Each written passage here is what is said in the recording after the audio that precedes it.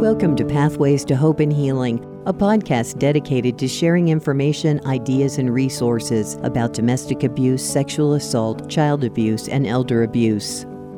The topics discussed in this podcast, including survivor stories, supportive services, and domestic abuse, sexual assault, child abuse, and elder abuse, can be difficult, and we urge you to listen with care. Our hosts are not licensed counselors or mental health professionals, but licensed counselors are available at the Nampa Family Justice Center. If you or someone you care about have experienced domestic abuse, sexual assault, child abuse, or elder abuse, please call the Nampa Family Justice Center at 208-475-5700 or the National Domestic Violence Hotline at 1-800-799-7233. You can also find more resources in the description of this podcast. Welcome to Pathways to Hope and Healing. I'm Corey Michaels, along with retired detective and president of the Nampa Family Justice Foundation, my dear friend Angela Weeks. Hi, Corey. How are you today? You know what? Wonderful. We've been, experiencing the winter months now here in our beautiful state, and always warms my heart to be able to come in here and have our time to be able to remind people that there is hope, there is healing, that people are not alone in your experience. And with the Nampa Family Justice Center, a full team is available to you to be able, and exactly is that, to be cheerleaders, to be whatever it is that you need going through your trauma, through your situation, but you're not alone. Yeah, come alongside people wherever they're at in their experience and to help them with, where they're at with the resources we can in one location. It is absolutely what we do and do well at the Justice Center. So. Very, very well now for many, many years, and continuing to grow and continuing to evolve services and making sure that, right now, I think the biggest problem is getting a bigger building and, more area to be able to take care of to women, children, men that are experiencing trauma and are now more and more reaching out to get that help. Absolutely. Yep. All right. Well, now you want to introduce our guest today? I do. I want to tell you how I met our guest. I was actually teaching a class for the International Family Justice Center Conference, and I was talking about kind of just an initial response to sexual assault cases. And this woman, Michelle, walked up to me after the class and she thanked me, which I was very humbled by. I was humbled by that, but she shared with me her incredible experience and what she had gone through. And we continued to connect over a period of, I don't even know how many years, Michelle, it's been now. And just like if we were going to be at a conference, we would get together for dinner. If she was coming to Idaho, we would get together, and she got to meet my family. As her area in Noblesville, Indiana, was considering the Family Justice Center movement. We worked together on that. So, Michelle, welcome. Oh, thank you so much. What an honor and a privilege it is to be here with you guys today. So thank you. So, Michelle, do you remember that day we met? I do. I never asked you this, so I'm going to ask you now. What inspired you to come up and talk to me? Your passion and your passion to make a change in response to victims of crime and abuse. So that's what inspired me to talk to you, and I had to know you. And I had to get that passion and pull from it. And because your willingness and really drive to make that change for victims is what really, and I wanted it. I wanted to know, how can I do this with law enforcement and first responders, to really make that change. And I believe that, I have a huge passion for law enforcement, and I know they go through a lot and have been through a lot recently, but just this huge drive to get to know what they do, how we can work together more in, responding to these crimes, in particular sexual assault for me. Absolutely. And that's actually something that's very personal for you. And I learned that day. Yeah. And as I have continued to get to know you, and we've continued to grow in our friendship, and then I had the opportunity to read your book that you actually published. Your book Found, that you published about your experience. But that's really kind of what I wanted to talk to you about today, is your personal drive to make a difference in this work, because there is a personal story behind that for you. Yes, it is. Yes. And has definitely just going through it and then working in victim services has changed my life. And I mean, so many more good things have happened to me out of this than bad. And that's what I hope for every single survivor, is that they can see the good out of it. And it is so true. Like, I'm connected to you, and I even recognize you in my acknowledgments. That's how much of a difference you made in my life. So thank you for that. Thank you for being part of my story. But it was going through it and going through those darkest days of my life that really gave me the drive again, that drive to really figure out what first responders, how they respond, and how are we communicating with each other as a team, really. I love the Family Justice Center that you have been part of developing, because I really believe that that's where what we need to be, is we need to work as a team, because each one of those first responders has contact with the survivor. I don't mind the word victim, but I know a lot of people would prefer survivor, so I'll just go with survivor. And how we respond to survivors makes a huge difference in the way it promotes healing. It can either really slow it down, it can halt it, it can not even want them to heal or get through it because they don't want to recognize it, because you're in denial. And I was all of those things, I can tell you. And, the way I was treated by some of the first responders, I didn't understand it. As time went on, I thought, oh my gosh.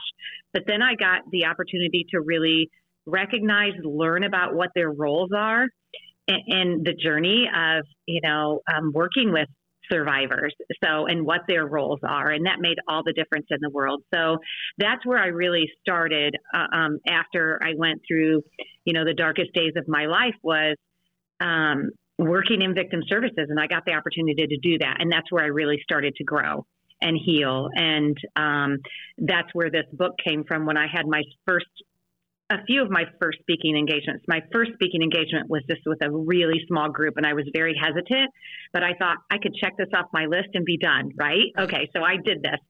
And it was a group of 10, and it was all women. They were invited to come and learn more about, how we work with survivors of crime. And I got to share a little bit of my story and my role in that. And it was amazing how many in that room were affected. Yeah. And these were professional women that, were in our community, just coming to learn more about victim services. And so from that, I got asked to speak again and again. And what really empowered me and inspired me to continue was when I spoke at a college. And this college, we were only expecting 80 students, and 400 people showed up. It was people from 19 years of age to 80 something, because I know I talked to a woman who was over 80. Excuse me, sorry. And afterwards, after I spoke, I was there for 2 additional hours because people were sharing their stories with me. And that's what continued to inspire me to speak out about it. And that's what continued me to, so many people said, you need to write a book, you need to write a book. And I thought, maybe I do, because my goal then was, how can I touch as many people as I can? Right. Because it was a book that inspired me to realize that I was not going crazy, and that all of these things that I was experiencing, because I didn't think life could go on ever for me.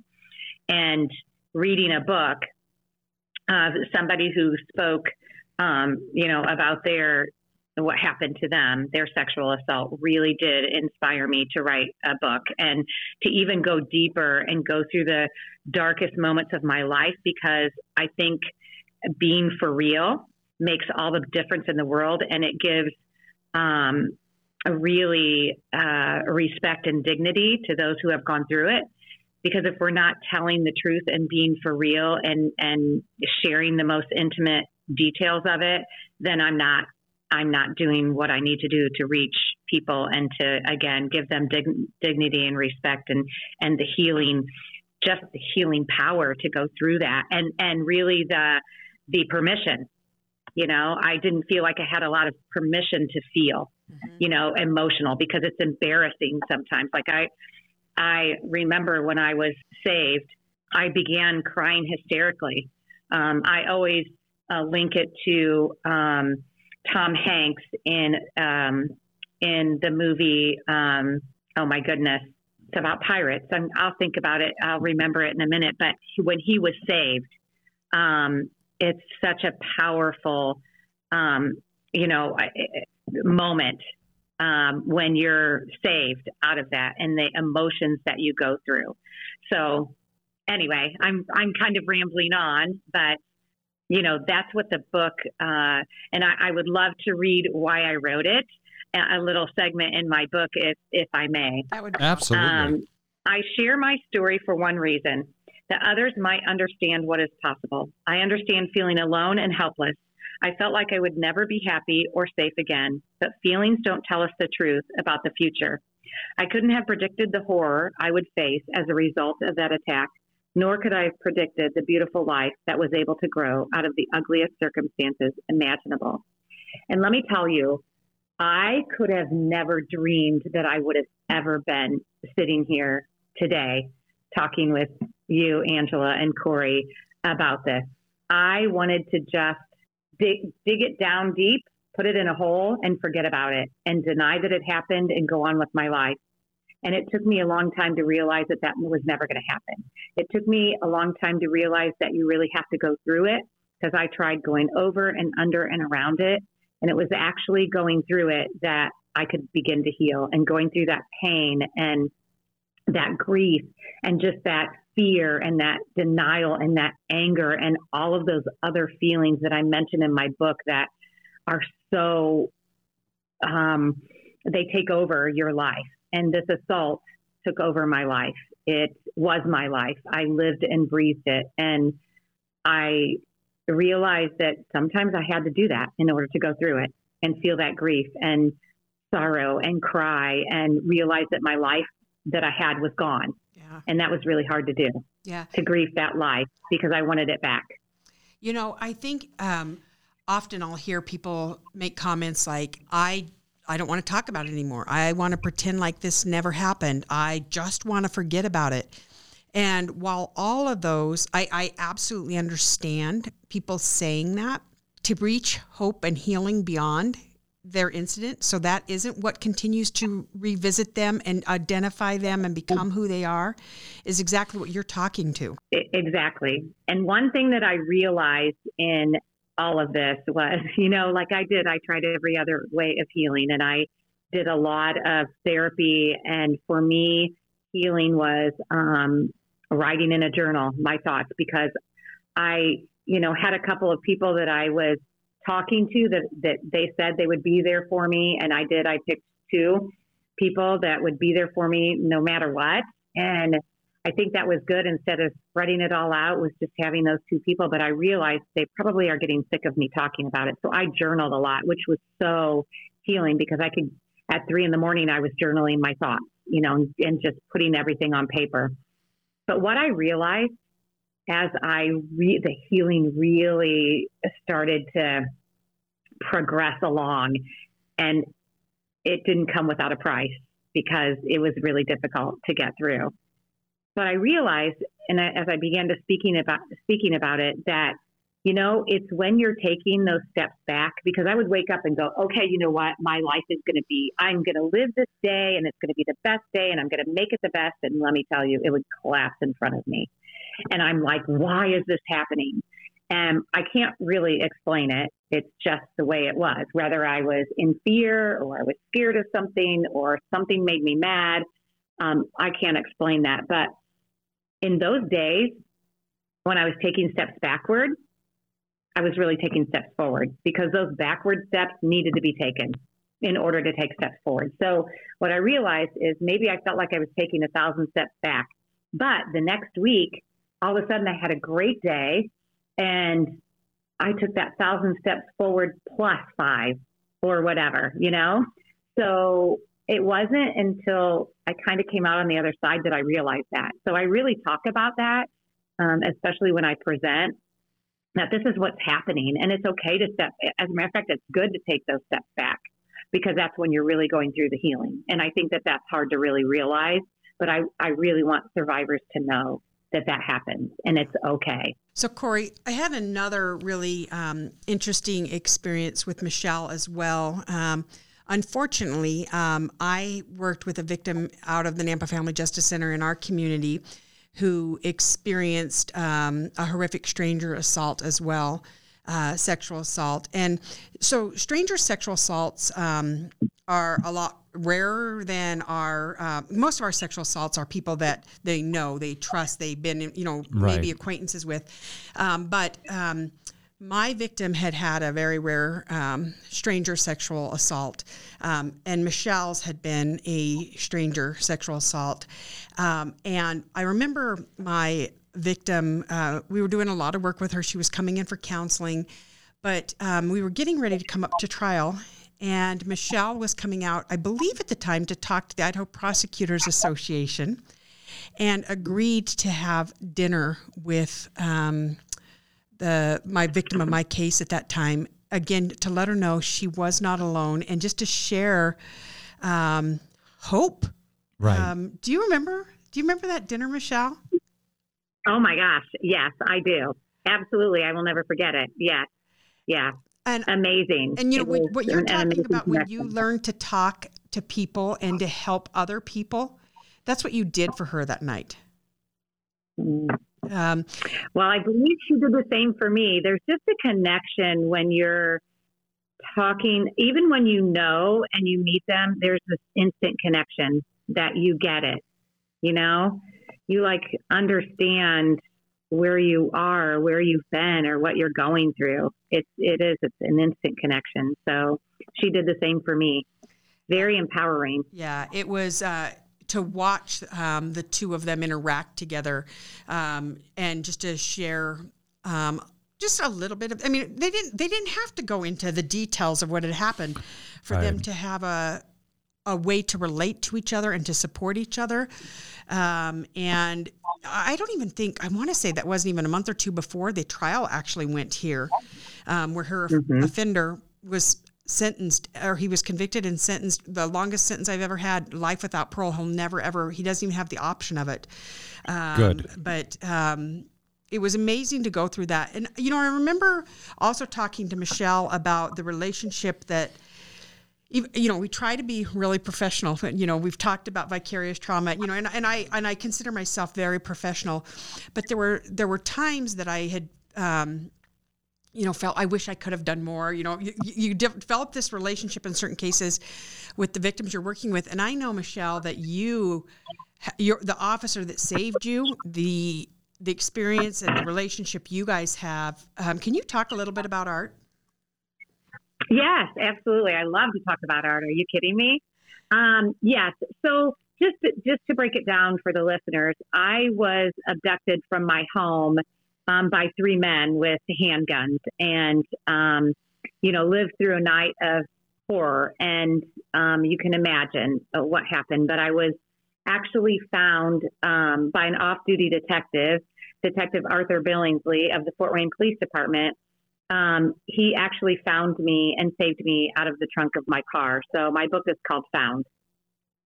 He happened to, and this is where our law enforcement just wow me. He actually went home from an investigation case, and it was 10:30 at night. And usually he would go back out and drive around. He was a single guy, and he just loved to, if people were closing, late at night when he got off, and he got to know the restaurants because he'd go and eat or something. And this particular night he went home, and he felt this nudge when he pulled up, hey, you got to go back out. And he said, I'm not going back out. I'm too tired. Felt another nudge, and he goes, I'm not going back out. I'm really exhausted tonight. And that third nudge, he got back in his car, and he had a decision to make, whether he turned right or he turned left. He listened to his gut, and he turned right. He came upon a back street to a restaurant, and he saw two guys in the back of this restaurant in Fort Wayne, Indiana. And, they could have been locking up. So he had an unmarked car and he was driving down the street, and he thought, okay, well, I'm here in case they need help or support, or is this something I should be suspicious about? Well, they took off running, and they took off running to my car that was parked in a wooded lot.